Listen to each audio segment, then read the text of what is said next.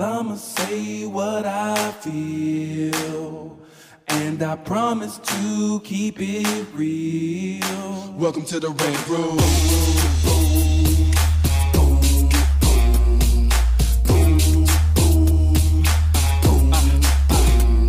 So you wanna be a rider, well you gotta be a rider till your fears are diminished and the doubts are behind ya. It's hard to grind and the business got me stressed in the rent room. We let that shit up off our chest. You know the street nerd has got no time for no caca. Sass in class, yes that's Mr. Bolakaja. Never have to guess when you're listening to Hilliard. He gon' bring more game than a shark playing billiards. It's all about the craft of screenwriting. It's exciting when you turn an outline into something enlightening. Your pen and words are like bullets in a gun. Write what you feel, say what you want. Welcome to the Red Room. Yeah. What's up, y'all? It's your boy, Hilliard Guest, and you guys are listening to the Screenwriters Rant Room, where we keep it real, we keep it opinionated, we keep it what, Tracy? 2017. Yes. Yeah. So y'all know how we do it on the Rant Room. On this show, we discuss entertainment, TV, film, music, culture, but our focus is always screenwriting, stories, craft, and shit like that. So just a little small disclaimer for you guys. Lisa Bolakaja is on I think she's on a panel. What's it called? Not IFCON. It's something with a con in it. Somewhere. World Traveler. Yeah, she out on somebody's panel. Get it, Lisa. So, sitting in today with us, my man, Tracy Grant over here. Back again. Writer, director, producer himself, Pimp Dog. What's up, Janice? Come on in. What it do? Nice to be back with you, as always. So we got my man Tracy sitting in with us. We're going to do a kick-ass little episode for you guys. So if you guys are grown, let's go ahead and get it in. My other dude just came in. Yes, sir. So today I got an email from one of the fans of the show.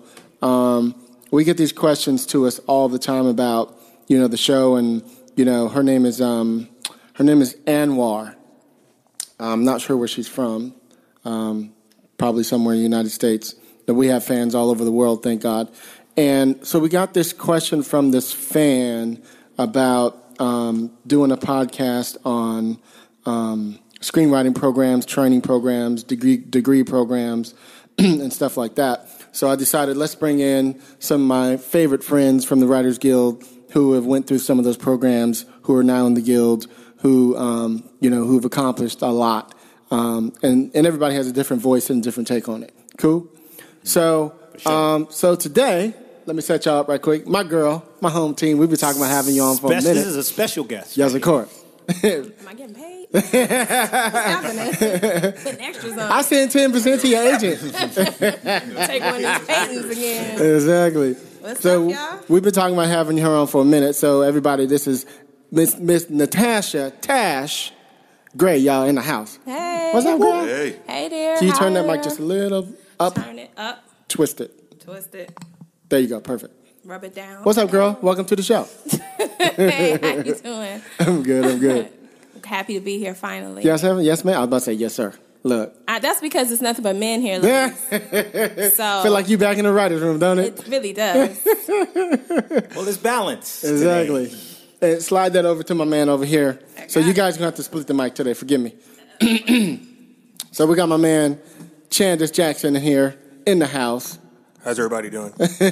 We good. So you can really, even though you moved into TV some now, but we could talk. You could talk about it from the feature point of view. Definitely. If that's all right. And I need you a little closer to the mic. Yeah, definitely. Not many people know there's a feature outlet out there as well. Is it really? Still. So welcome to the show, Chandis. Thank you for coming. Thanks. And then to my right, my man over here, Brandon Easton. I love your name. Thank you. That sounds like a superhero shit, don't it? It just so happens. Almost wrong. Just so happen you write superheroes, don't it? Yes, I do. Slick radio voice going exactly, on. Don't he? Look. I feel like he just turned that on though. Nah. He's like, let me He's do sitting this for the ladies. He's sitting in the cut. I do a couple of podcasts myself. There it is. That's right. Tell him what's your show called? I do a show called Writing for Rookies, which is a basically intro-style podcast for writers of comics, graphic novels, and science fiction, fantasy, things along those lines. And I also do a podcast called The Two Brandons. What y'all be talking about? And it's Brandon Easton, that's me, and Brandon Thomas, the two black male Brandons working in comics right now. The only two. Well, Yeah, not the only, but that's what they with the think. name Brandon. That's right? what they The name think. Brandon, right? Exactly. But the trick is they constantly confuse us. I get his books at cons and he gets mine. Really? It's ridiculous. We don't look anything. And alike. you look just alike because you're both black. Right. Yeah. I figured that. Right. I mean, I think my shoulders are about 3 inches broader than his. I'm a little bit taller, a little bit heavier, but somehow they can completely confuse us. Got it. So me and him, we just basically do very similar to what's going on here, except we argue a lot about pop culture. Okay. We've had a war going on with the entitlement of the geek community and the failure of black geeks to support black genre material. So that's kind of been our mantra, our through line. Go ahead, for the what you got to say, last 18 Chandis? months. I don't even know anything about that. That's good. So yeah, thank you so much, man. It's great to be back. It's Yes, been of a while. course. Yeah. It's been a while, huh? Yeah, it has. Since Yeah. I could. Okay, cool. That's what's up. So, welcome to the show, guys. Thank you. So, you guys heard that little piece I just did from Anwar? Is that the name Yes. I said it was? Yes, Anwar. Yeah, so thank you for sending us that little question. So, let's go ahead and go around the room. We'll start with you, Tracy. So, let's talk about what fellowship were you in, and let's talk about some of the do's and don'ts. Okay, all for the listeners in Anwar.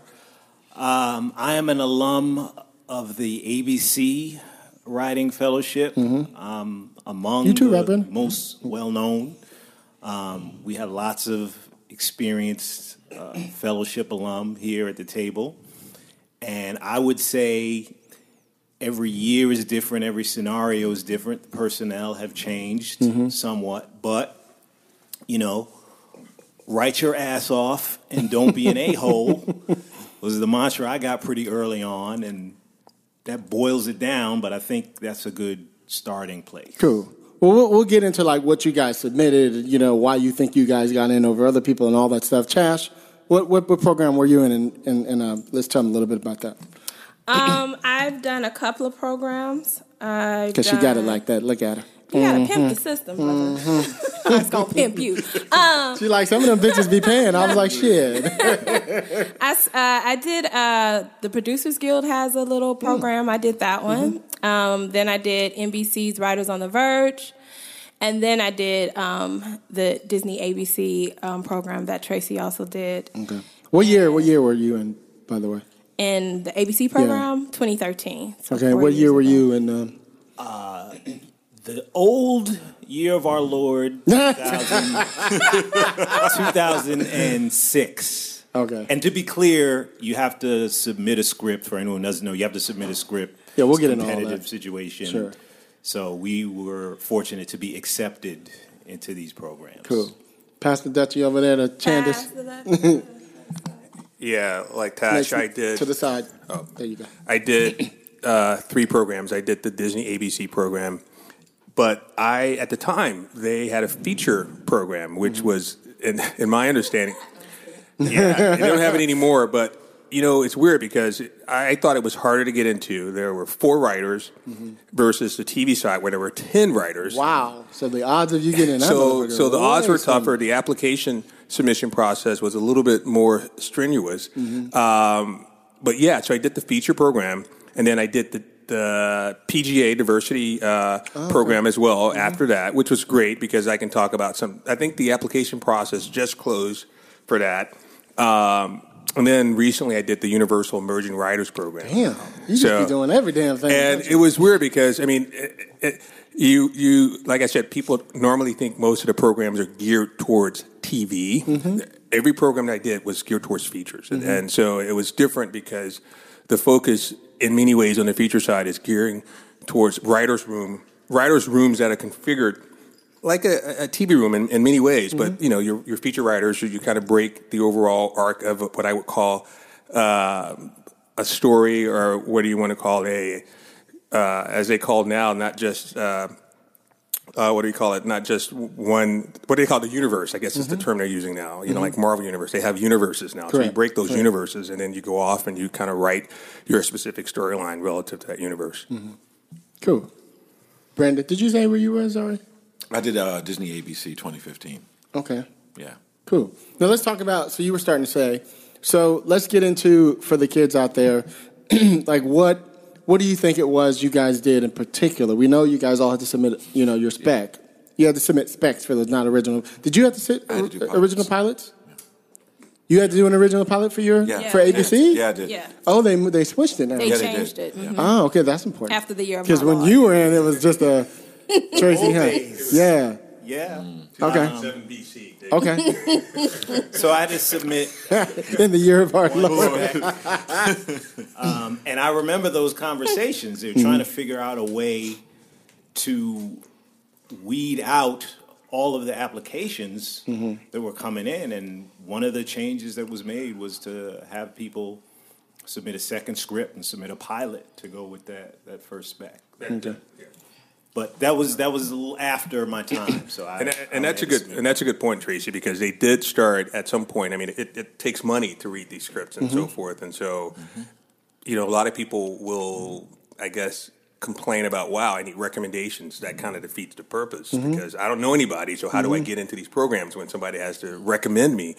But on the other side, it does shorten or minimize the pool of applicants, and it makes it easier for the program to kind of administer it. This workshop. And it's more difficult to find the writer, the readers to read, an hour and a half, a 90 or 110 page script than it is to have them read a 30 or 100. Well, of course, 100 or 60 page. 60 script. pages. Sure.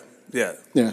Go ahead, Tash. And they, my year, I don't know, did they have letters of recommendation for your year? Yes.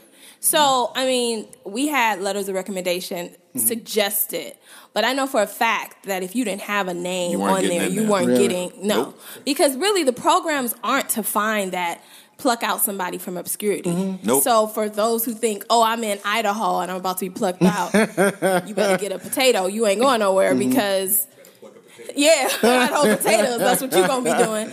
Because it's not. It's really for all of those rooms all of those showrunners that say, oh, I would love to have a diverse writer's room, but I can't find anyone of merit or talent, blah, These are blah, people who blah. are ready to be staffed. Right. Or who have Or who have been staffed sometime. Most of the time I mean, in my class alone, there were people who sold pilots, and I was just like, what are you doing here? You should be mentoring me. Okay. I mean, so they have all these things, and so you have to have the spec. You have to have 2 specs because they could ask for another spec and a pilot, and you needed to have met people and have done like the legwork necessary. Most of us had agents, our managers, or both.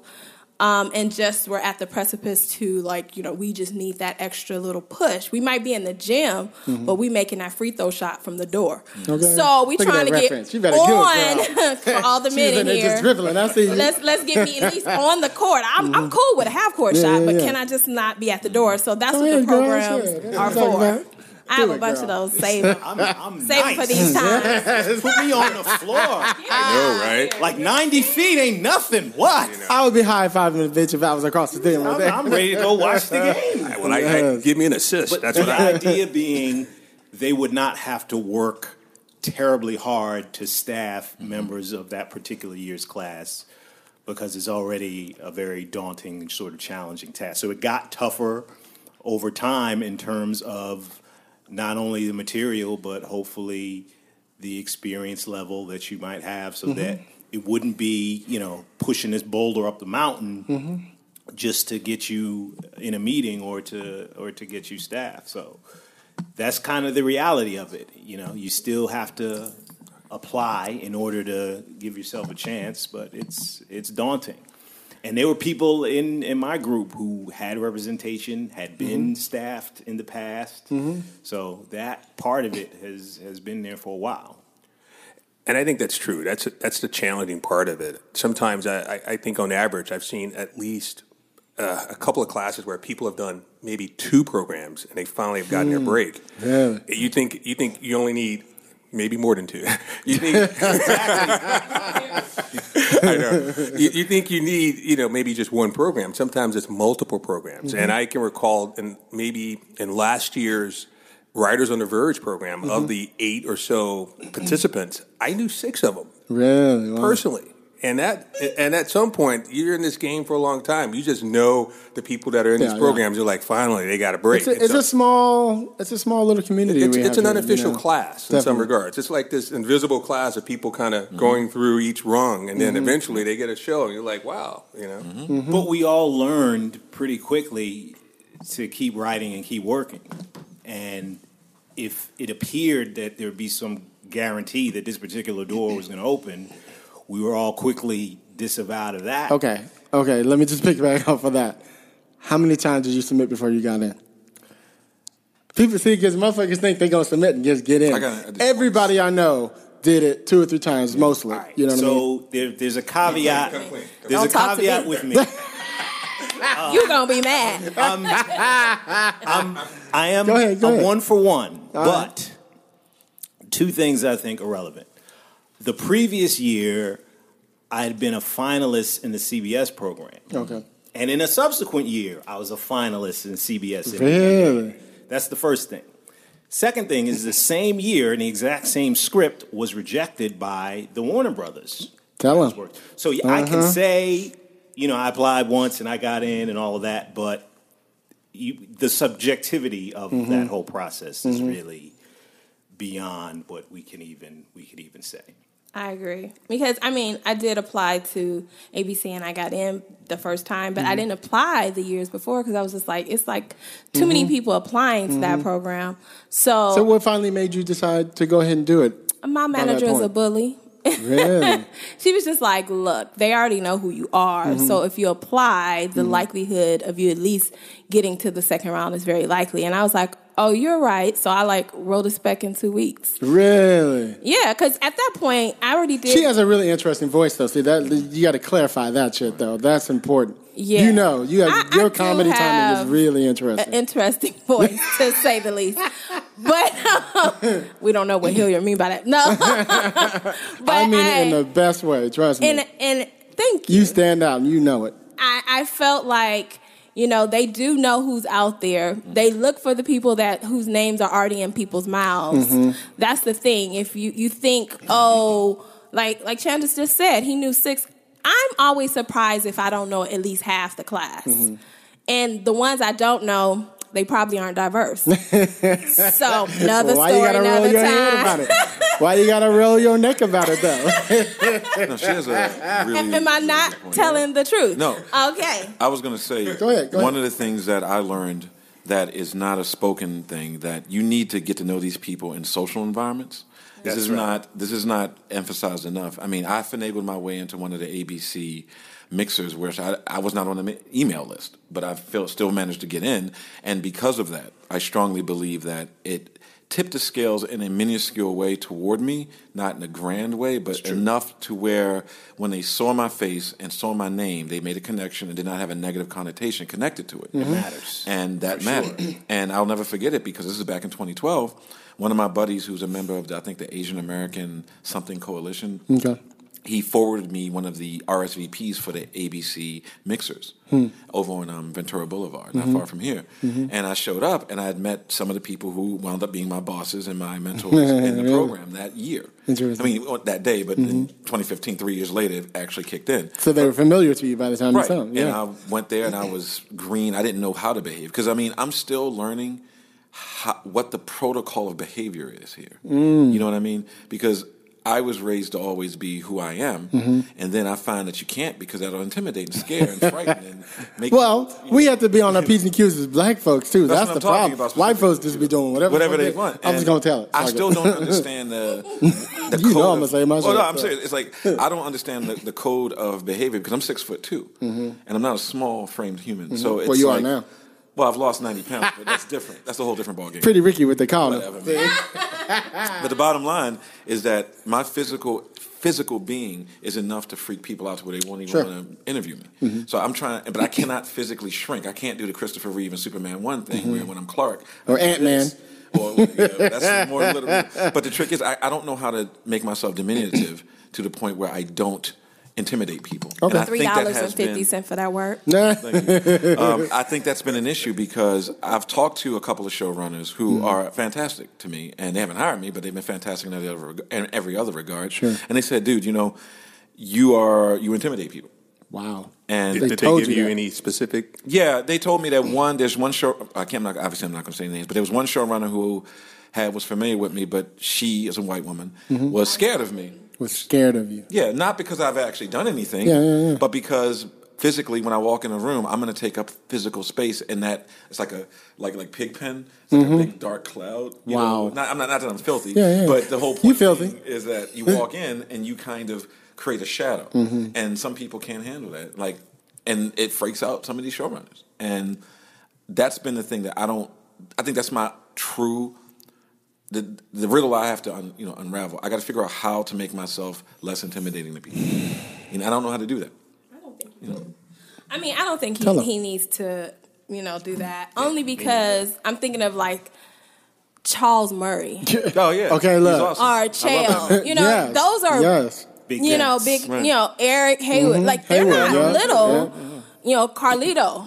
I know Carly. He looked like he'll just slap Yeah. anybody. What's up, Carlito? That's I know. What's up, But Carlito? he has that my dude right there. That's my intimidating stance. I feel like it's Fucking that, Malcolm Spellman. Malcolm, Oh, yeah. Malcolm, yeah, Come he's on. hardcore. And I can say there are some people who will not hire you for that, but those are people you just don't need to work for. Right.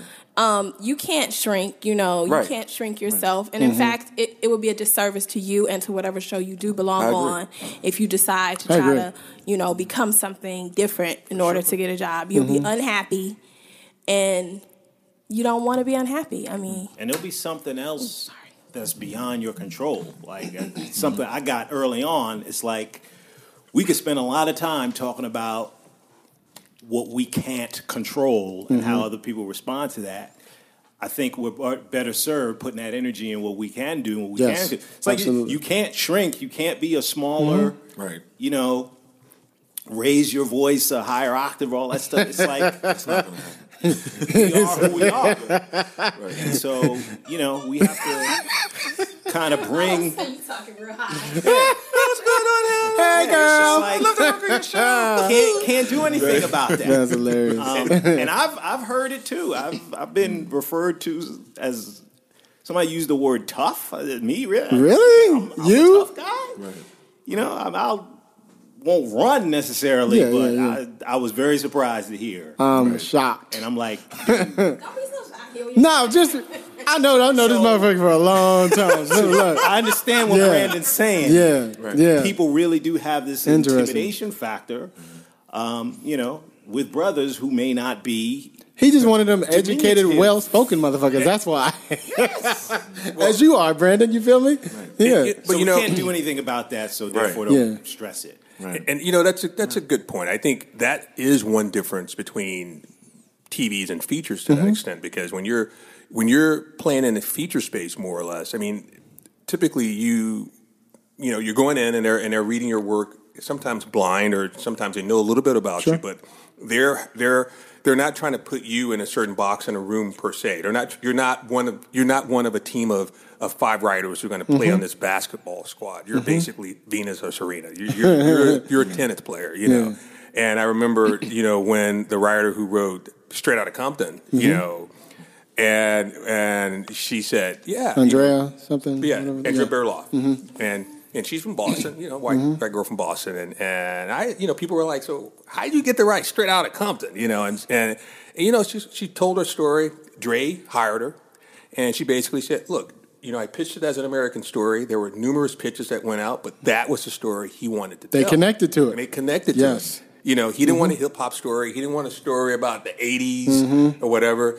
Because when you think about it, that's how it should be across the board. It should be about the craft. It should be about the work. But unfortunately, it's I think more so in TV than features is about other stuff. It's about, well, do we like you? Is he going to play well in the sandbox with that writer?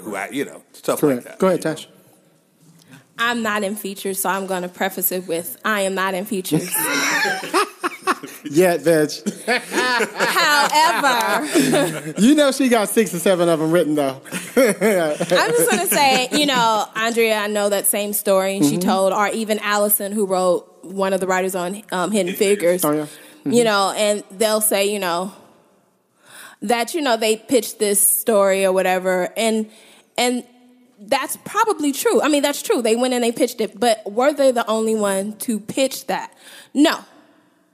We have to also understand that when you're trying to get a movie made, sometimes it's more popular to go with the non-black writer for a black movie so that it can feel like Sometimes immediately, it's going to be mainstreamed because it's not coming just from our perspective. And I think as a business entity, some of those people made those decisions, and then what they do is, I won't say any names, but what they do is then go hire black people to do the Black Pass.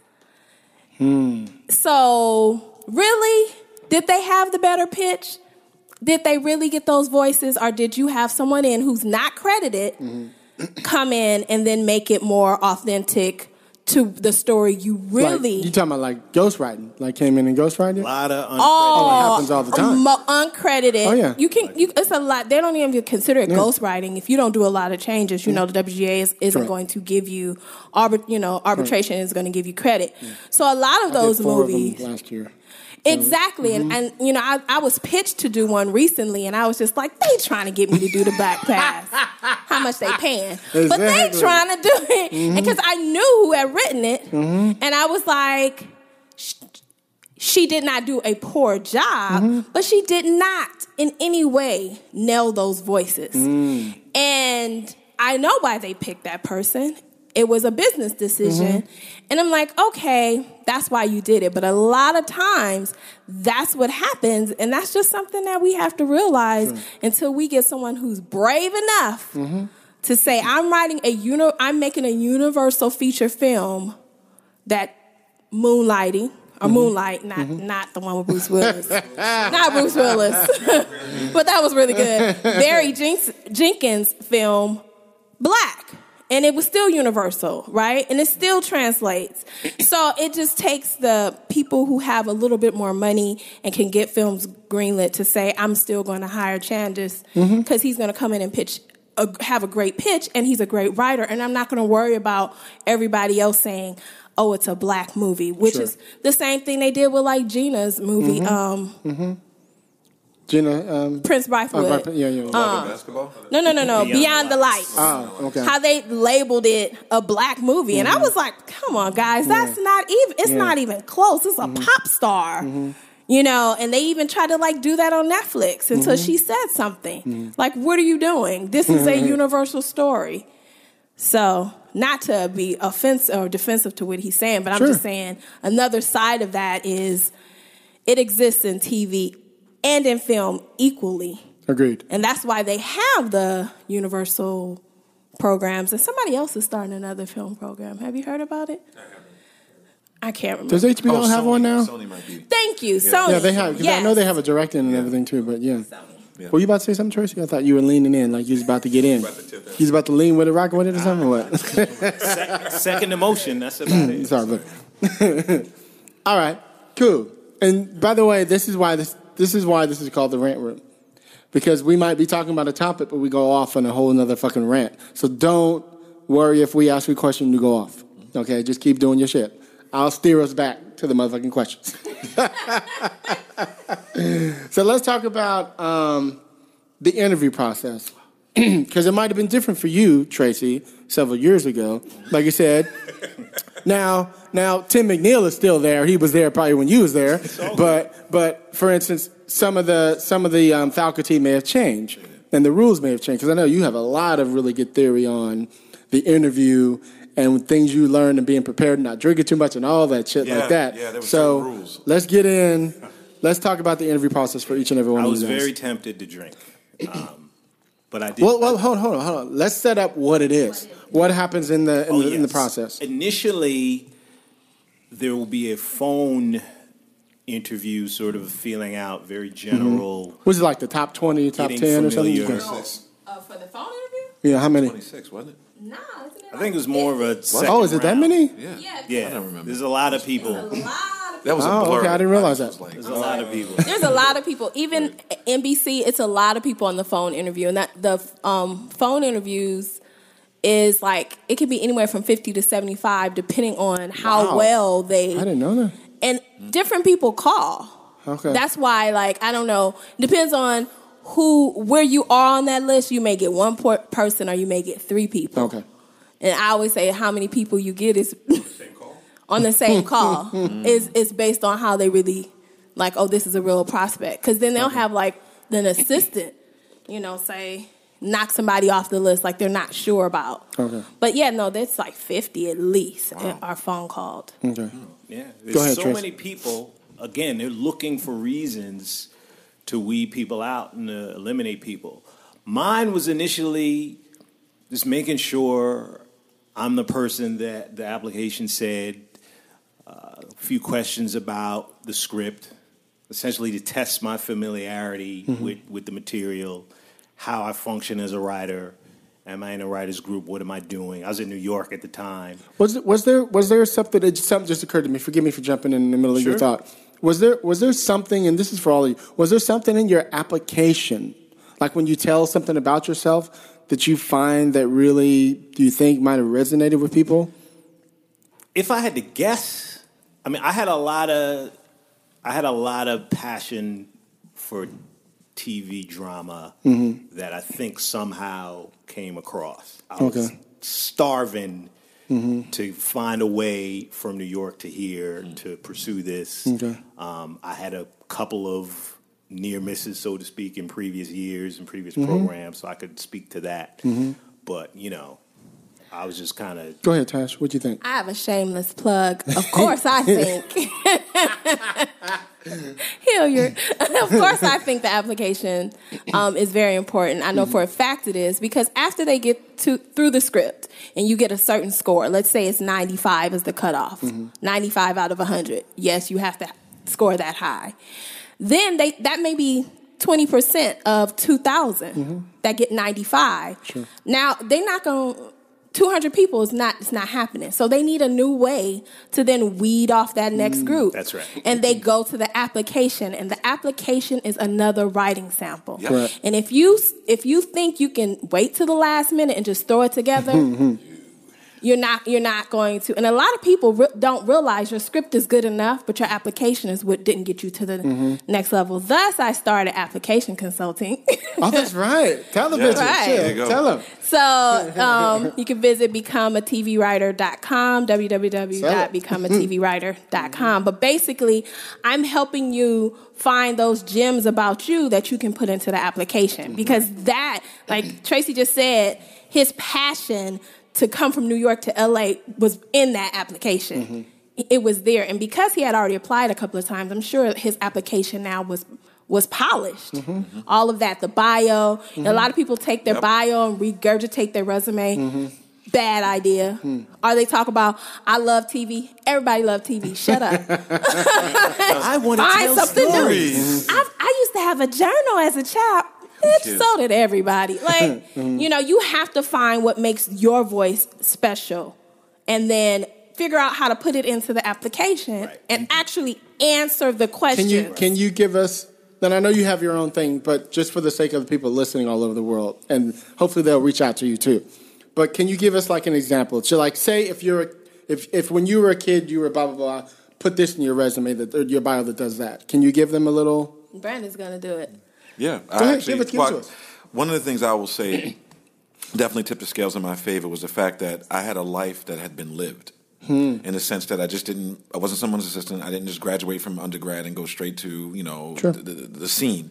I was a teacher in New York City for about 6 years. I taught I taught U.S. history and economics in the Bronx and in Harlem. So that was a part of me. Then the graphic novel side of it. And then in my essay, I talked about the fact that my grandfather was a World War II veteran who fought for rights he didn't get. And in order for him not to go insane, I felt that he kind of retreated into a world of genre in the 60s and 70s, when that would be Star Trek, Wild Wild West, The Rat Patrol, Bonanza, Gunsmoke, all the genre stuff. That was his salve to deal with the wounds of white supremacy. Wow. And so when I was a very young man, baby almost, I spent so much time with my grandfather, and we would watch all that stuff, and that's what got me into liking television, or specifically genre material. And I put that in there. Love it. So when I've talked to people, it's personal. It's coming from your childhood point of view. And love it. A lot of people, I actually did I didn't even know Tash, and I would say go to her website. Oh, did you? Okay, yeah. Because I would definitely refer people to her because I was like, look, you're not listening to me. I keep telling you because some people just. So if you pay for it, then maybe you'll listen. Yeah. So sometimes people like to pay for advice they can get for free. I don't understand that. But listening challenge. Right. I'm telling you, I'm in charge. Right, exactly. So you definitely want to have not just some tragedy, but talk about how, at least in my group, they were looking for people who had a life that had been lived. Because most of the people in the 2015 group had these amazing backgrounds. And I'm still stunned, that I was with some of them. Like, you people did so much more than me. I thought I was accomplished. And one lady had a web series at the New York Times that loved. Another dude was a doctor who went around the world helping people and decided to write about that. Okay, that's really interesting right there. And so many other stories. So I felt that the people I was with, they had these amazing stories that went beyond the pale, so to speak. Okay. They weren't just, I want to be a writer. It's like, no, I did some shit in life, and now I have something to say about the world. Rather than just like, this is not Sherman, Illinois all over again. This is not a John Hughes verse. So guess what? We have some shit to talk about.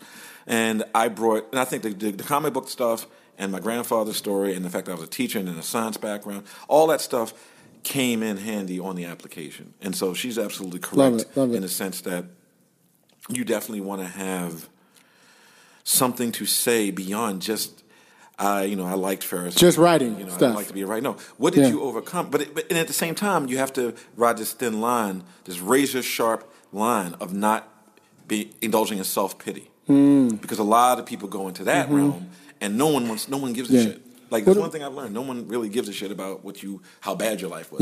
What's the good part about that? What about you, Chandis? I can because you have a military background. Yeah, I can totally echo what everybody's saying. For me, I remember when I, thank you, when I did the Disney program, I flew out here. I was on the phone in Jersey years ago, coming home from working in finance because I had an investment banking finance background. And never went to film school, that sort of thing, and got a call under 187, whatever the highway was, on the ride home, and pulled over and had an interview. I had a phone screen right then and there. 15 minutes. This was for Disney, and of course I'm going to take it, And 2 weeks after that, they flew me out to have my in-person. And the only thing they really talked about was the fact that I worked in finance and how, how that was unique. And when did I have time to write? I told them I'd get up at 5 a.m, be the happy finance guy. And then after that, I'll go, get up at 5 a.m, write, and then go off and be the happy finance guy. And I think having that life experience was totally something that set me apart. And it's funny because I would watch years ago, coming from Alabama, I would watch the Gunsmoke and the Rawhide with Rowdy Yates and get into that. So I would totally gravitate towards that aspect. But for me, that working in finance, coupled with being in the military, I was a paratrooper, jumped out of a couple of planes, did. How are you? Okay. That's a lot. How were you able to put that? And I know this is a question for you, Tom. How are you able to put that on a one-page, here I am type of shit, here's the thing. I mean, most people, when you apply to these programs, and it's about diversity in your voice, most people might just think it's about skin color, right? It's like, well, I'm black. I'm black. I'm Asian, where do I sign up? Correct. And it's totally not that. I mean, one of the things I did was I tried to look for universal themes in myself and my personal experience, and tie that universal theme to whatever message I was trying to get across, from being in the military, from working in finance, and just always, having that, what I call curiosity about things and about life, And I think when you focus on that universal theme, your thematic, and just let it kind of be in your application, be right out there and out in front, tie it all together with that, because that makes sense. I think and some of my questions, I'm speaking for people. I'm just generalizing. And I think it's a little daunting, but at some point, people want you to be you, and they want you to be as expressive and as true to yourself as you can be, because that's what's going to get you in a room or get you the job or whatever. Sure. It's one of those things where everyone out there, I think, has a special story unique to them.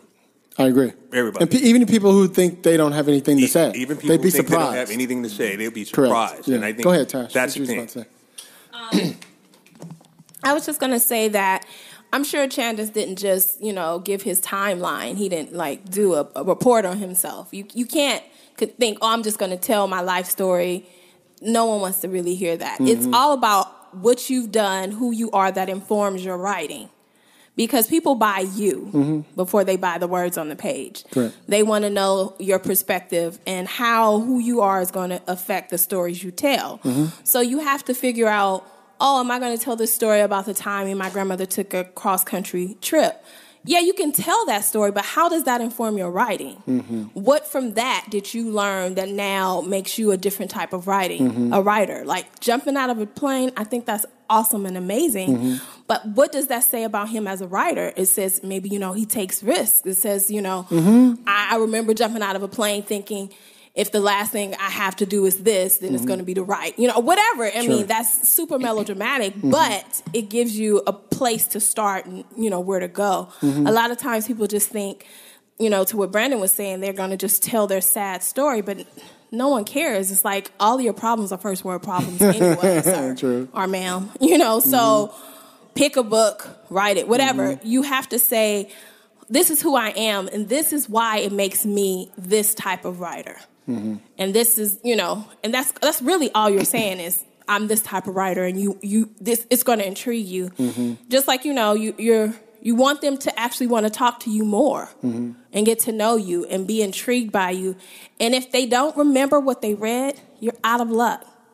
You're going to go into the pile of. I'm really glad talking. We're having this conversation because this is one of the most important things I always tell everybody. It's not just the script, People always ask me, how do I keep getting all these jobs and all these assignments? I'm like, because I go in and pitch a story about myself and relate it to the story of something that I'm pitching every time. And it's just a little blurb. But I always go back to my childhood and tell them something, whether it's true or not. Oh, I make sure. You feel me? and that's a great point. That's an awesome point here because this process never ends. When you go out and you sell yourself, you're always selling yourself. Mm-hmm. And you're tying in your voice to how you are the best person for the job. I mean, that's you're always doing that, and that's something that I guess until jobs start coming after us. That's something we're always going to have to do. Well, most of us are in television. Well, you and I do TV and film. And you do TV and film. You do TV and film too, don't you? What? You just Shorts. do. Okay, you're moving. It counts. and we all do TV and film. Let's just say that right now. But let's talk about TV for a quick second.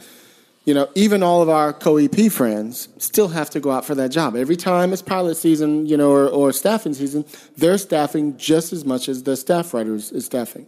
You heard on the episode with Jeff and Paul, they're right back out again. I was really feeling that. Being right back out there, going on meetings with, showrunners, having to pitch themselves after just practically running another show.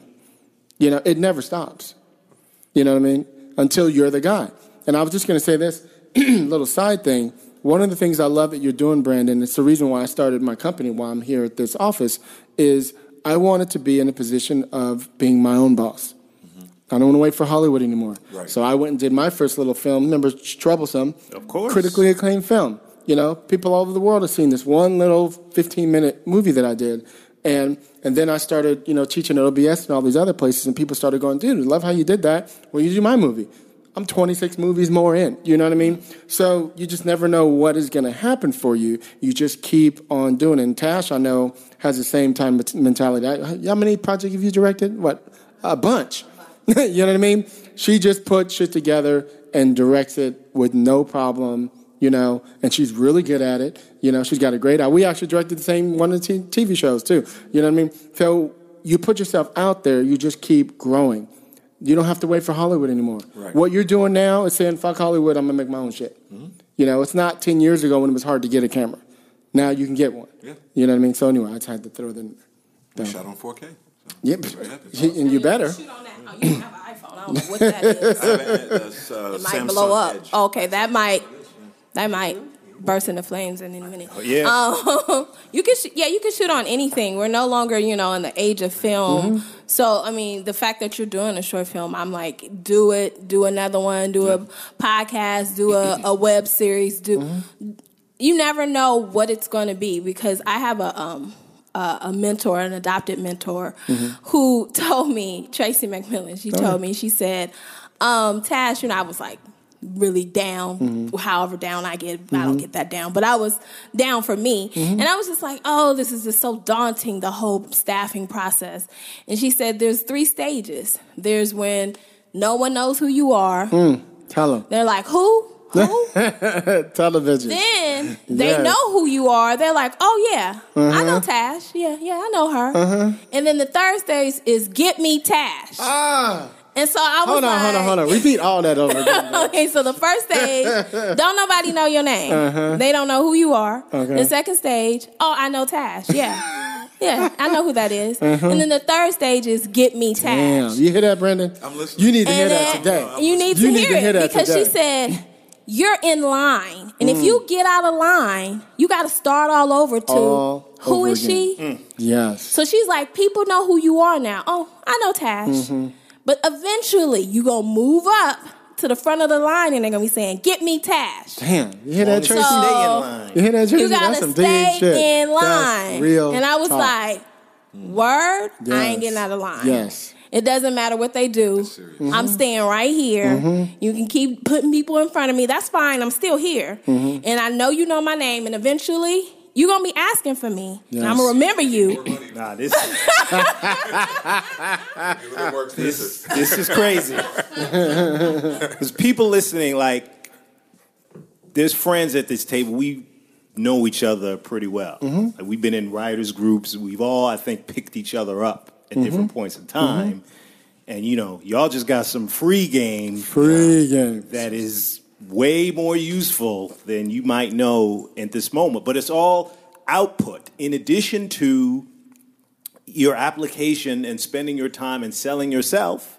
And you have to come to grips with that too. Like, you have to find your expression of rock with me, showrunner, executive producer. I got what it takes. And I can show you better than I can tell you, so rock with me. However you choose to frame that, you put that with your web series, short film, scripts, all that other material, then you have something. It's no one or the other. It's both and you have to really want it and mean it. Let me ask you, do you think the fellowships that you guys were in, and some of you guys were in more than one, do you think they helped you or prepared you for the staffing jobs you got? Without them, do you think you would have been in the position you were in? Go ahead. Yeah, I've got to answer. There's 3 words that sum up that experience. Double-edged sword. Double-edged sword. Tell the kids what you mean. In the sense that I know, looking back, I would have not gotten anywhere if I hadn't gotten into the ABC program, or that might have added another 5 years to my first break-in. Okay. Because the situation I was in was, like as Tosh said, who the hell is Brandon Easton? I don't know who that guy is. Like, why? What? Who's this person? And this is after working on 2 animated series. So and it was animation, which nobody cares about. Exactly. So ABC afforded me access. The ABC writing program specifically afforded me access to people in situations I quite frankly would not have been able to get into myself. I know that, based on who I am and based on the tools I had at the time. True. It would have just taken another, it would have been a 5-year process of me weeding my way in.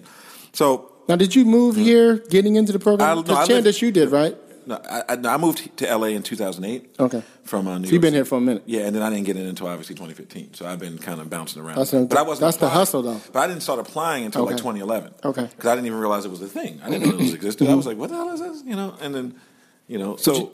Did it benefit you? You feel being in those programs? I do. I do think it benefited. One of the things it allowed me to do was I had representation on the management side, so it allowed me to upgrade my representation. And to get to a point where when you're in these programs, it is a sense of validation.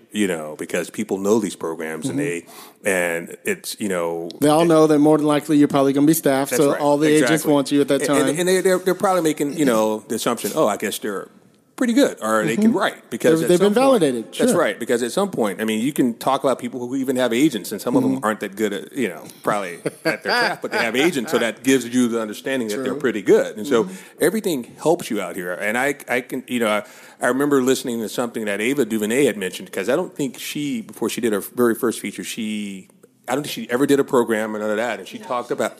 That's right. She talked about applying to some of these programs, but ultimately she just went out and made it. So I'm going to say, yeah, it helped me. It did give some validation, but you don't need the programs. It just, it's just something that gives you what I would say, that sense of confidence that you're there, and now you just got to go out and decide what to do with that. And I was going to say, I mean, I was the only program I've been in was the Cosby Fellowship, which is no longer, they do the brothers, but it was around for what? 20 years? Something like that. It was around for a minute.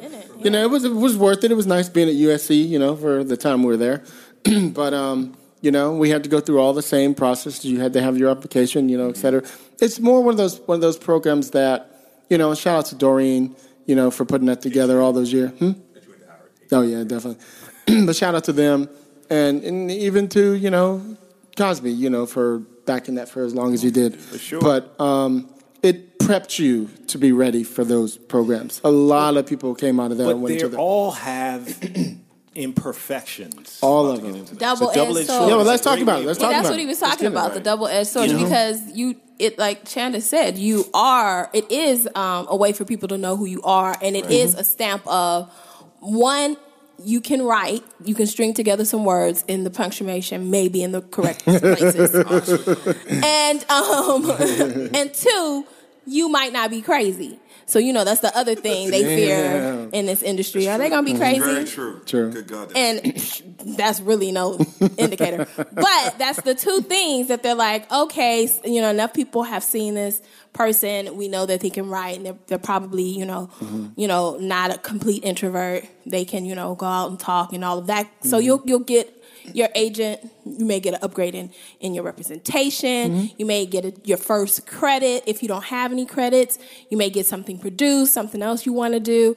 All of those things will happen under the stigma that you were in a diversity program. And you say, is it a stigma? Yes, sir and ma'am, it is, because they think it's special. You'll have people saying, oh, you only got the job because you were the diversity hire. And the thing is, are you crazy, sir or ma'am? Because even if there's 100 jobs, maybe there's 13 for diversity people, and they don't have to take them. And then if they do take them, that still leaves 87 for you, sir or ma'am. And if you can't get a job, jump. I don't know what to tell you. Jump.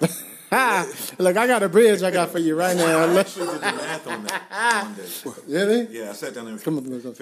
I figured out how many people, like, if they say there's 400, I don't have it in front of me, but if there's 450 shows, right? So they say, right? That's right. And on an average, let's say each show has about 6 to 8 writers. And I skewed down for the conservatives. I said 6 writers. Yeah. And you do the math on that.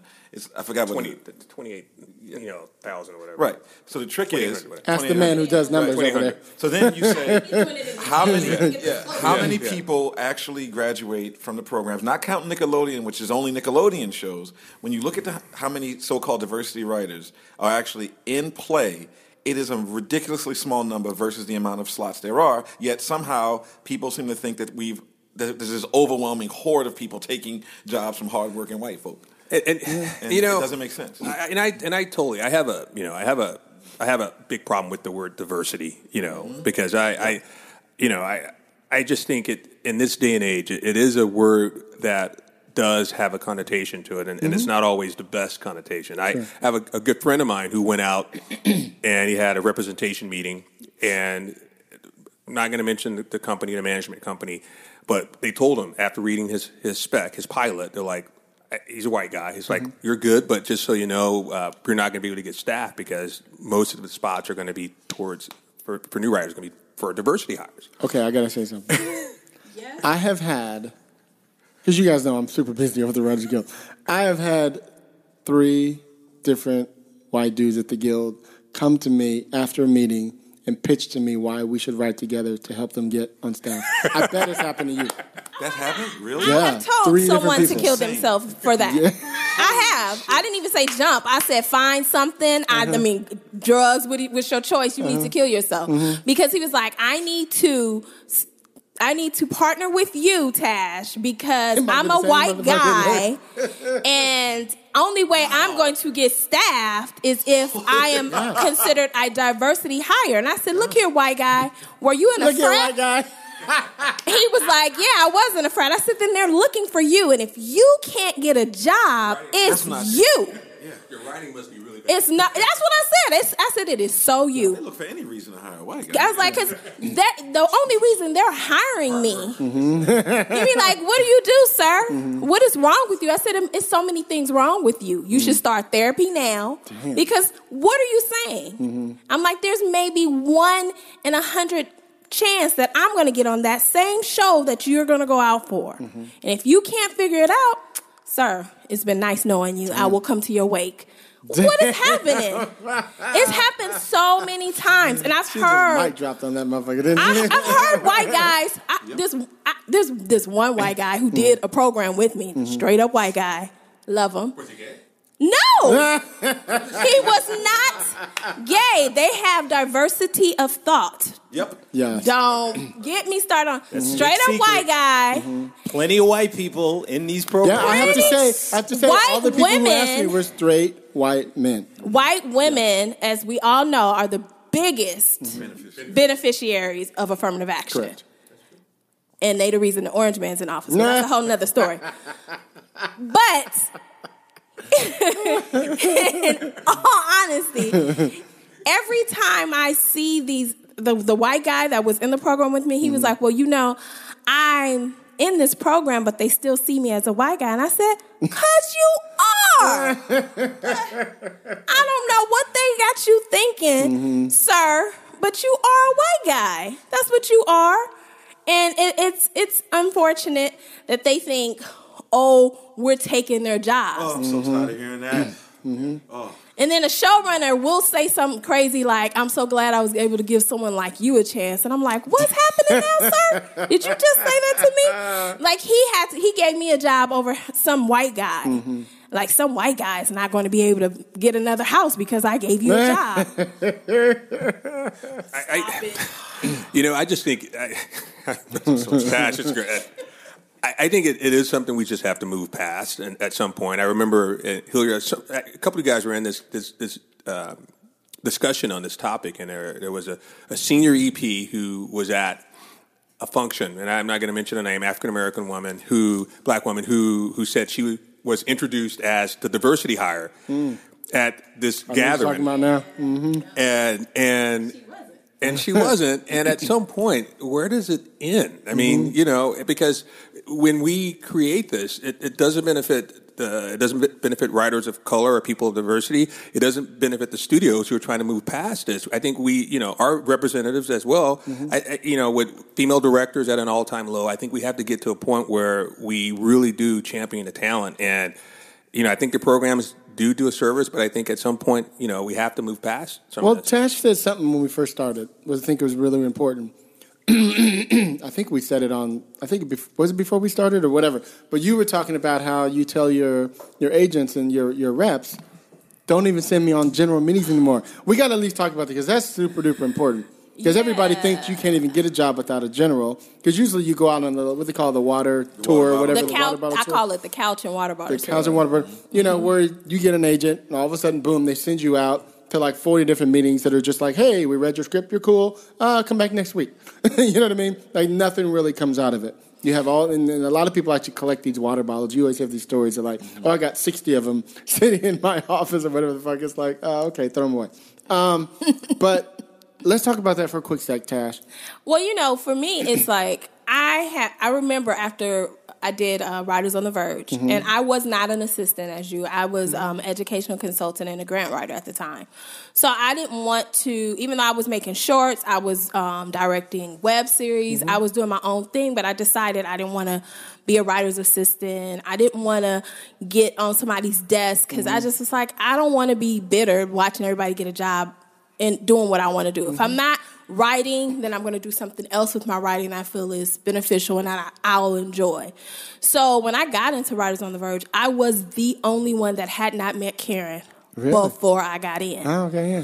And I was like, wait, what? What you mean you met with Karen? Like, I was completely like oblivious to this. Now, of course, I had a manager, and I was still doing stuff. So it's not like I was outside of the industry. I just wasn't inside the industry. I was kind of chilling in the parking lot pimping of the industry. So when I got in, I thought, you keep your job. I thought, I'm going to get staffed. And then, we didn't get staffed. Wow. So I was like, now what do I do?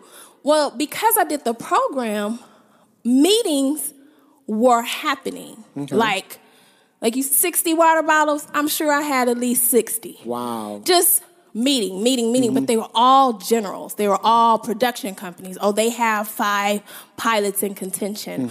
Oh, I didn't have any showrunner meetings.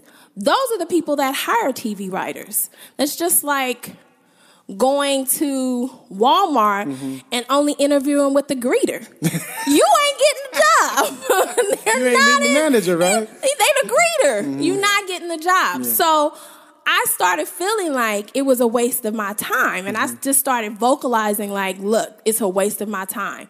Unless they're the person hiring for those positions, are they setting up then why am I doing it?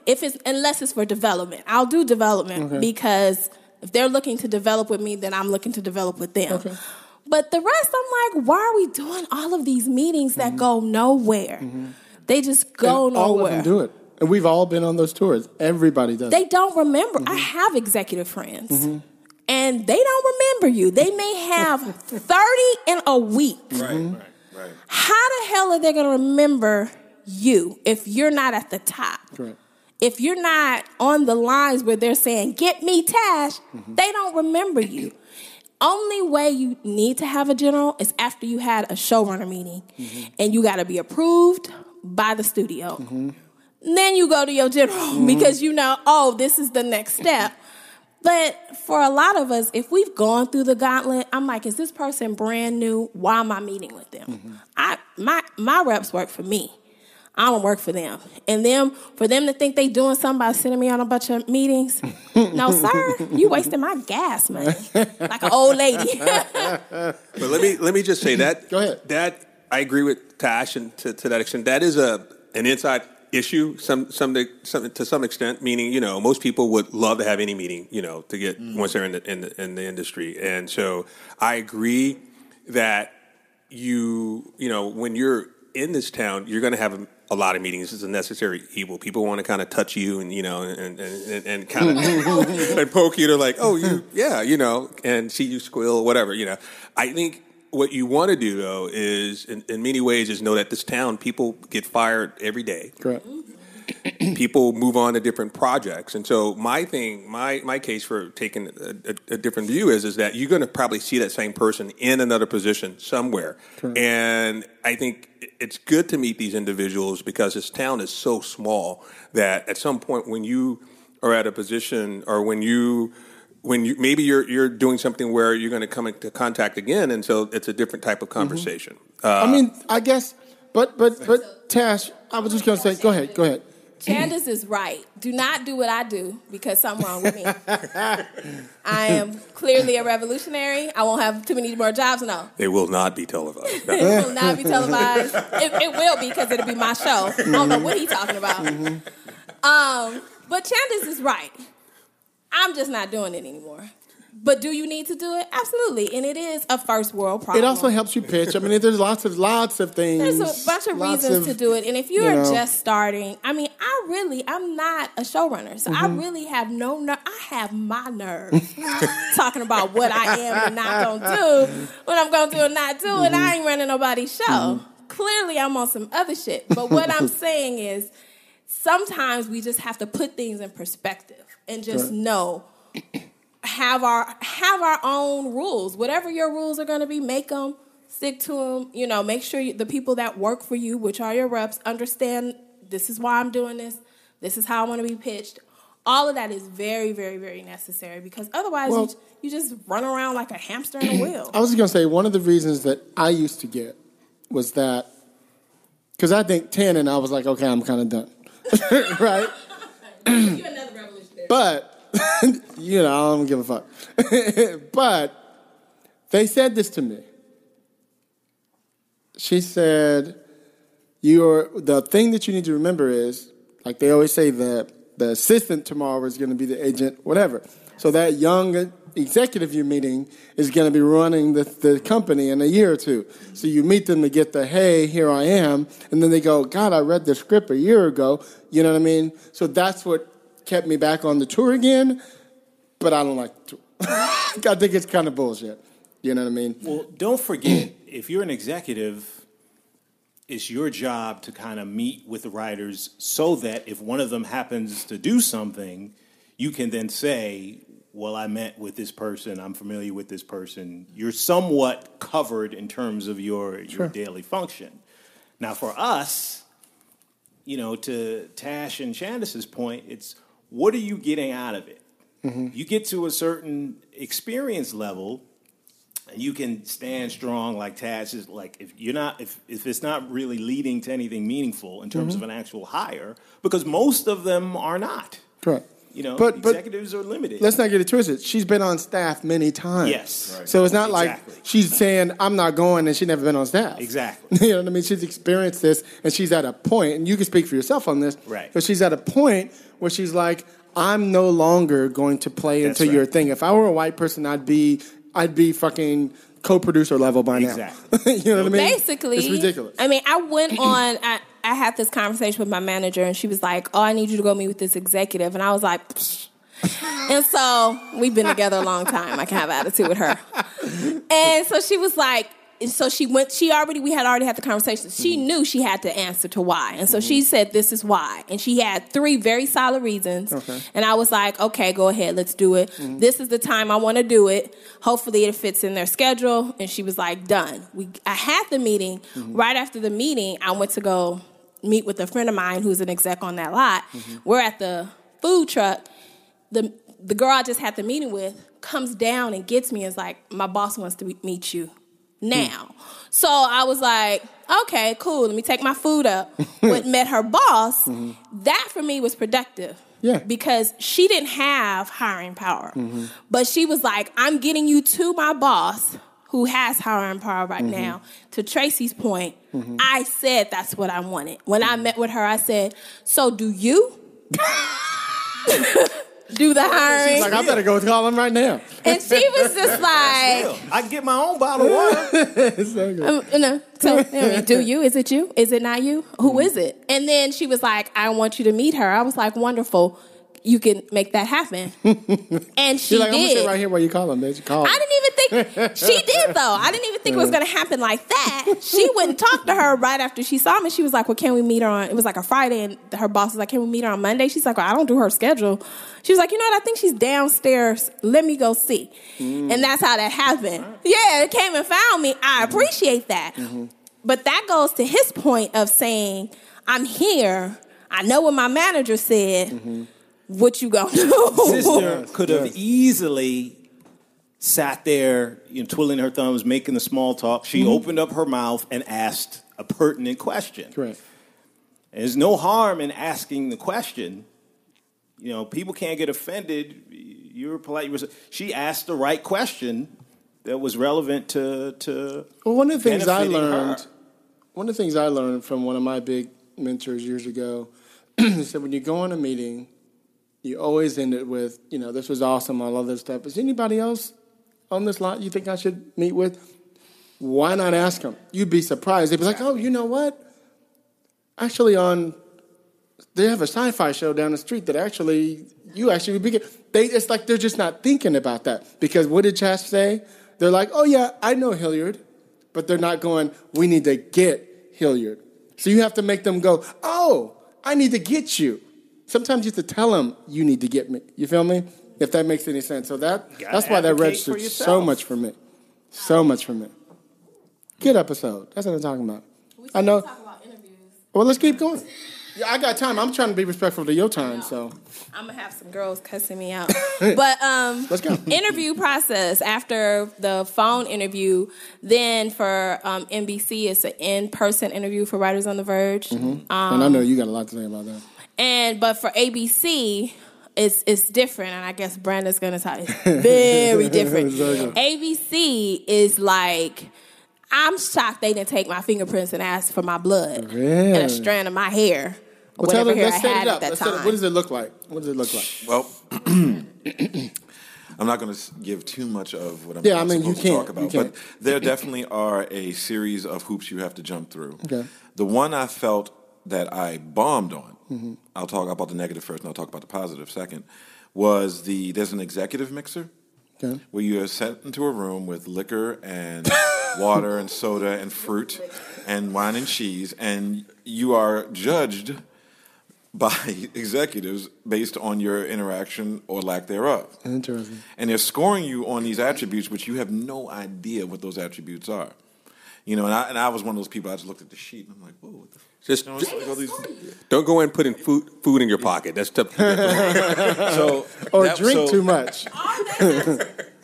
All they're asked to do is to circle the people they remember. Really, is that what it is? They don't score shit. I had no idea. That's why your picture's on there. They go.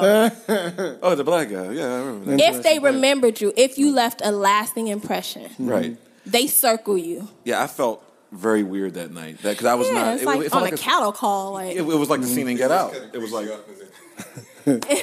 it was Get Out before Get Out came about. I'm Right? not saying that. I'm just, Somebody touched his arm. It's like he looks like a nice strong buck, right. So, strapping young man. but the one thing I was told after the fact, after I got in much later, they did say they are looking at how much you drink. I was told that. Yeah. And I said that, oh, really? Because I did. I don't think they noticed it, but I did drink a little bit more than I should have. But I hold my liquor very well. It was wine. So I was really nervous. I was scared. I kept sweating. And I thought, oh, my God, I'm messing this up. And then later, Tim says, no, you did fine that night. I'm like, that night? But the thing that actually got me over was you have to pitch in front of a bunch of executives eventually. And You just like sitting in a room? Yeah, it was a round table. And I pitched a bottle episode of How to Get Away with Murder. And How many execs did you have? there was at least 8 to 10 in that room that day. Let me tell you about comedy. There was at least 20 people Repeat in that that again. room. Tell you about what? Comedy. So I write both now, drama and comedy. But when I did the ABC, it was about 20 people Good in God. the room. And they all sitting there like, make me laugh, bitch. So Crazy. So my trick was that because I was able to pitch a bottle episode of a hyper-serialized series with a Shondaland exec in the room, which I was not aware of, she sat there and was like, her eyes was looking, it was like, yeah, we could shoot that. We could do that. It was a Tex Avery cartoon. It was like, and I'm sitting there like, wow. And afterwards she was like, oh my God, how did you come up with that? And I was like, oh, because the character said this, and there's one, he said a throwaway line that actually should be an episode. And I created that. You listened. Yeah, Okay. I listened. You know, to quote the 13th Warrior. Which don't so that's what happened with that. And I felt that having a really strong pitch, having something that was a little bit off book, got me over the top because I felt that many other people who, you know, because it's almost like a holding pen. You're sitting out in this office area with a bunch of other people who are gunning for the exact same one of the 8 slots that were available.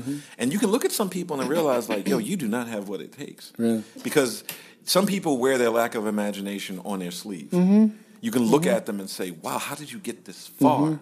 You are a dullard. A dullard. And Damn. and I'm not trying to down anybody, but it's just one of those things. When you're in the heat of competition, you have no time to have empathy. You know, because I was just sitting there like, oh my God, I need this more than I could possibly imagine. So, and sometimes, you know, you go into it, and I get kind of competitive. I start looking at a person like through Terminator vision. I'm like, this is how you destroy them. This is how you destroy them. This is how you beat this person. I really need this job. So it was kind of, and that was the kind of the vibe that was there, and it wasn't something that, you know, I particularly cared for a lot, but it was definitely a vibe where it was like, yo, But I win. hey, I'm going to tell you, everybody I know, and I guarantee you all of us can say that, whether we're talking about Malcolm Spellman or Murray, any of them cats, they are fucking hustlers. Sharks. Yeah. Sharks. You The gotta be. motherfuckers will take you down. Right. You know what I mean? And I'm learning that. I hang around Glenn Mazzaro a lot. Right. Glenn is always talking about the writer's room on The Shield. He's like, dude, they will eat you the fuck up. If you didn't step up, you would not survive in that room. They would be like, nope, don't like his joke, move on. I mean, they would dog you. You know what I mean? He said that room made everybody better, you know? And so, but look, all of them are showrunners now. Everybody who was on that show, you know? My last showrunner came from there. Okay. Wow. Nice. What was the last show you were on, Tash? Another Shameless plug. Plug it. So I was last staffed on a drama called Rebel, which is executive produced by John It's about to come out, or did it come out yet? It's coming out this Tuesday. Oh, on a Tuesday. Yeah, talking about... He's in the most recent issue of Variety, talking about Rebel. It's coming on Thursday. With, Angela Allen? Mm-hmm. Okay, good. You want to say HU? Yeah, HU? She went to Howard. And it's this Tuesday at 10 on BET, 10 Pacific time. So check your listing. This is going to drop tomorrow. Yeah. Okay, so tune in. We'll be tweeting live the writers and the cast. And my showrunner is Randy Huggins. Oh, that's very good. Yeah, so Randy came up on The Shield. And, okay. And, started off as a writer's assistant. Wow. Yeah, and that's moved up. Mm-hmm. Yeah. And he always talked about how, Sean Ryan basically, was the type of dude that if you was a janitor and you had the best pitch, they was taking that pitch. Yeah. He's like John Wells. He's from that camp. From that camp. But at the same time, if it ain't good, shut up. No, that's horrible. He said, you just really got your chops and you got them and you knew what you knew. And that's how he ran his room. People who come from those showrunners that, it didn't matter. Was that your first 1 hour? That was my first 1 hour. Okay. Yeah. Let me just ask you really quick. Well, I know you got to run. So how did you finally convince your reps that you were going from a half hour to 1 hour, or how do you manage that? Just out of curiosity. I had to get new reps. Oh, really? I stayed with my manager, but I got a new agent. Okay. Agencies don't want to do it. They don't want to pitch you as both. Mm-hmm. So you have to find somebody who's going to be on board with that. And I was going around town having meetings, and they just wanted me to stay a comedy writer. Especially when you've been staffed before. When you've been staffed, why are you moving? Why are you changing? Mm-hmm. Your samples are really funny. You're funny in the room. We can get you a job. Yeah, I'm sure you can. So why didn't I staff for a whole year? So it becomes, people say, why did you, switch? And I'm like, first of all, there's levity in everything. So I can be useful anywhere I go. But I also want to have the opportunity to create my own show. And my show will have some dramatic element to it. So I need to learn that side. And I want to be able to choose my job. I want to be able to say, this is the show I want to write for. And a writer writes. I don't know when it became that you can only do this. I agree. You can only do genre once you're a genre writer. You can only do procedural once you're a procedure writer. When did that become true? I mean, I know not everyone writes comedy. I get that. But if that person can write both, and they have samples and they're able to say, look, I can do it, why are you telling them they can't? Correct. So we all have more interest in one area. Yeah, I don't understand that. We're multifaceted people. I'm not one layer. Correct. So, yeah, Rebel was my first drama. It was a lot of fun. What network is it?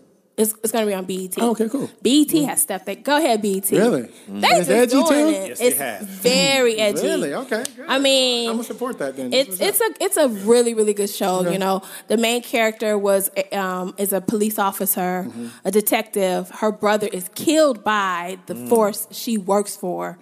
She quits that agency and then kind of becomes basically a vigilante as a private investigator. Okay. For her community, and then still trying to see what happened to her brother. How did her brother become a victim of the shield she once supported? So you guys came out, right, when Shots Fired came out? Shots Fired was, both pilots went out at the same time. Yeah. So that pilot and Rebel went out at the exact same time. Right. And also, that's John's second. Little closer. John's second pilot this year as well. I mean, he has two out. Second show. I'm sorry. Yeah, he has Snowfall, which is the other one on FX about the crack epidemic Damn, I love in LA. On that one. And so I haven't even heard of this. Yeah, that. You didn't hear about it? It's already a... Yeah. Get closer. It's one of those. It's FX, and it's already buzzing to get that second pickup. Yeah, totally. And that's how I even got on Rebel, was to write on Snowfall. Wasn't to write on Rebel. So you went in for the other one first? I went in. I was I didn't go in. Because here we go. Hey, who do you know? That's not how you tell get a job around this joint. I was recommended to John by another showrunner. Okay. who couldn't hire me. And you ask that question, well, if you can't hire me, maybe one of your friends can. Maybe John can. And they were like, I can't, but I'm going to pass your script along. And you like, right. Yeah. But it actually happened. Okay. Passed my script along for Snowfall. John was doing the pilot of Snowfall last summer. No. It was last year because he had already shot something. No, this last summer was when I was staffed on Rebel. So it was the summer before. It was 2015. 2015. Okay. So 2015, he shot Snowfall, and so it was, buzz that it was going to get picked up. I walked up to him at a DGA event. Oh, that one we were at? Yeah! Hill was there. That's hilarious. And I was like, so somebody gave you my script. My name is Tash. He's like, oh, what up, Tash? Like, he knew me. And I was just like, that's odd. But put the bug in that ear. Shit. Right. The person that recommended me is a really good friend that he respects in the industry. Okay. So it meant I could write and I wasn't crazy. Number two things. Well, I am a little bit the good kind of crazy. And we kept in touch. Well, they reshot Snowfall. FX is good for that. They've done that a couple of times. But he was already on Rebel. So what happened was, he was like, well, I don't know what's going on with Snowfall, but I got this other show that you can write for. Wow. He's like, you come in now. And I was like, I'm on this comedy. Twirling my hair. Get off that comedy. But timing worked out perfectly where I ended the comedy a week later. I started Rebel. Wow. So. Okay, you know how many people these days do not go right into another job? It was a blessing. Okay. Thank you, Lord. Well, my 10%. Shit. You were there facilitating. You know, pimp fees.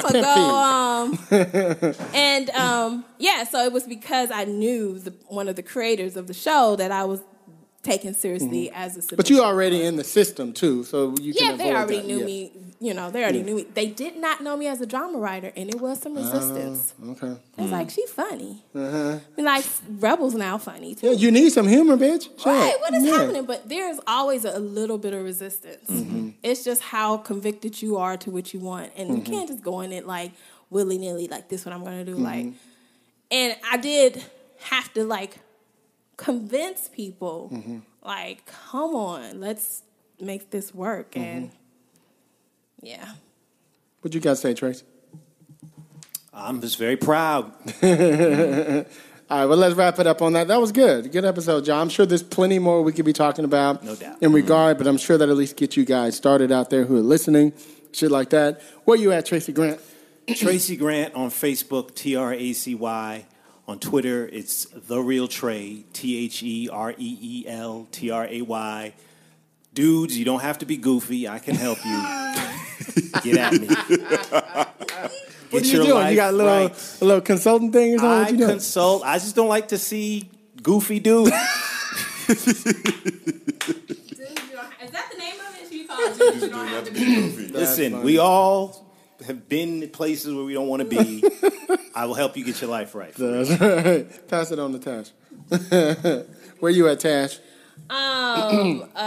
Instagram is Tashmanian, TASHMANIAN. Because she a devil, y'all. Or an angel. Depends on which way I spin. And then Twitter is Natasha Tash Gray, GRAY, NATASHATASHGRAY.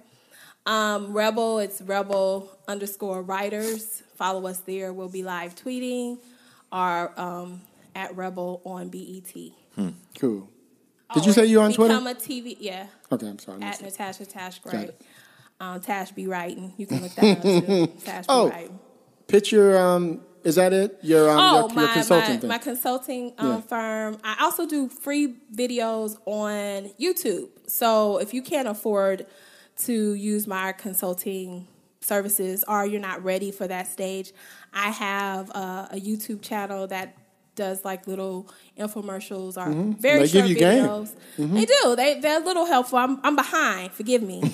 But 3 to 5 minutes, how to pick a spec, how to devise an elevator speech, who's in a writer's room, those little things. And that's Become a TV Writer, also on YouTube. And then the website is www.becomeatvwriter.com. Hopefully you'll get couple hundred people hitting you up after listening to this episode. Where you at, Chandis? I am on Twitter, and you can find me at Chandis Jackson. It's CHANDUS. That's it. Cool. Where you at, Brandon? On Twitter, it's at Brandon Easton, BrandonEaston. On Instagram, it's Brandon Easton Writer. And then I have my 2 podcasts. There's the 2 Brandons on the Buzzsprout domain, and then there's Writing for Rookies. And you can find me there. Cool. That's what's up. Yeah. And I'm your host, Hilliard Guest. You guys can find me on Twitter at Hilliard Guest. You guys can follow the show, Screenwriters RR, on Twitter. Excuse me, we were shooting up in Sacramento last weekend. We were under all these trees and the pollen. I still have allergy. Excuse me. Follow us on, I think I said on Twitter, Screenwriters RR. If you have any questions, screenwritersrantroom@gmail.com. Shout out again to Amwar for sending us the question about programs. We appreciate that. Anybody else, please send us questions and we'll try to get to you. Please give us a 5-star review on iTunes, Stitcher. We need that shit for the metrics. Keeps us in high up there, and keeps eyes on us all over the world, which has been great. Follow me also on Instagram. I never promote that, but I'm on Instagram all the time. Follow us on Facebook, please. Please. That's all I got. Hope you guys enjoyed that shit. Great show. Great show, guys. We appreciate all you guys, coming down. Thanks to all the listeners, too. Appreciate the support. No doubt. So everybody joining us for 2017. So you know how we do it. On this show, we keep it real. We keep it opinionated. We keep it what, everybody? 2017. Peace, y'all. I'ma say what I feel, and I promise to keep it real. Welcome to the Red Room.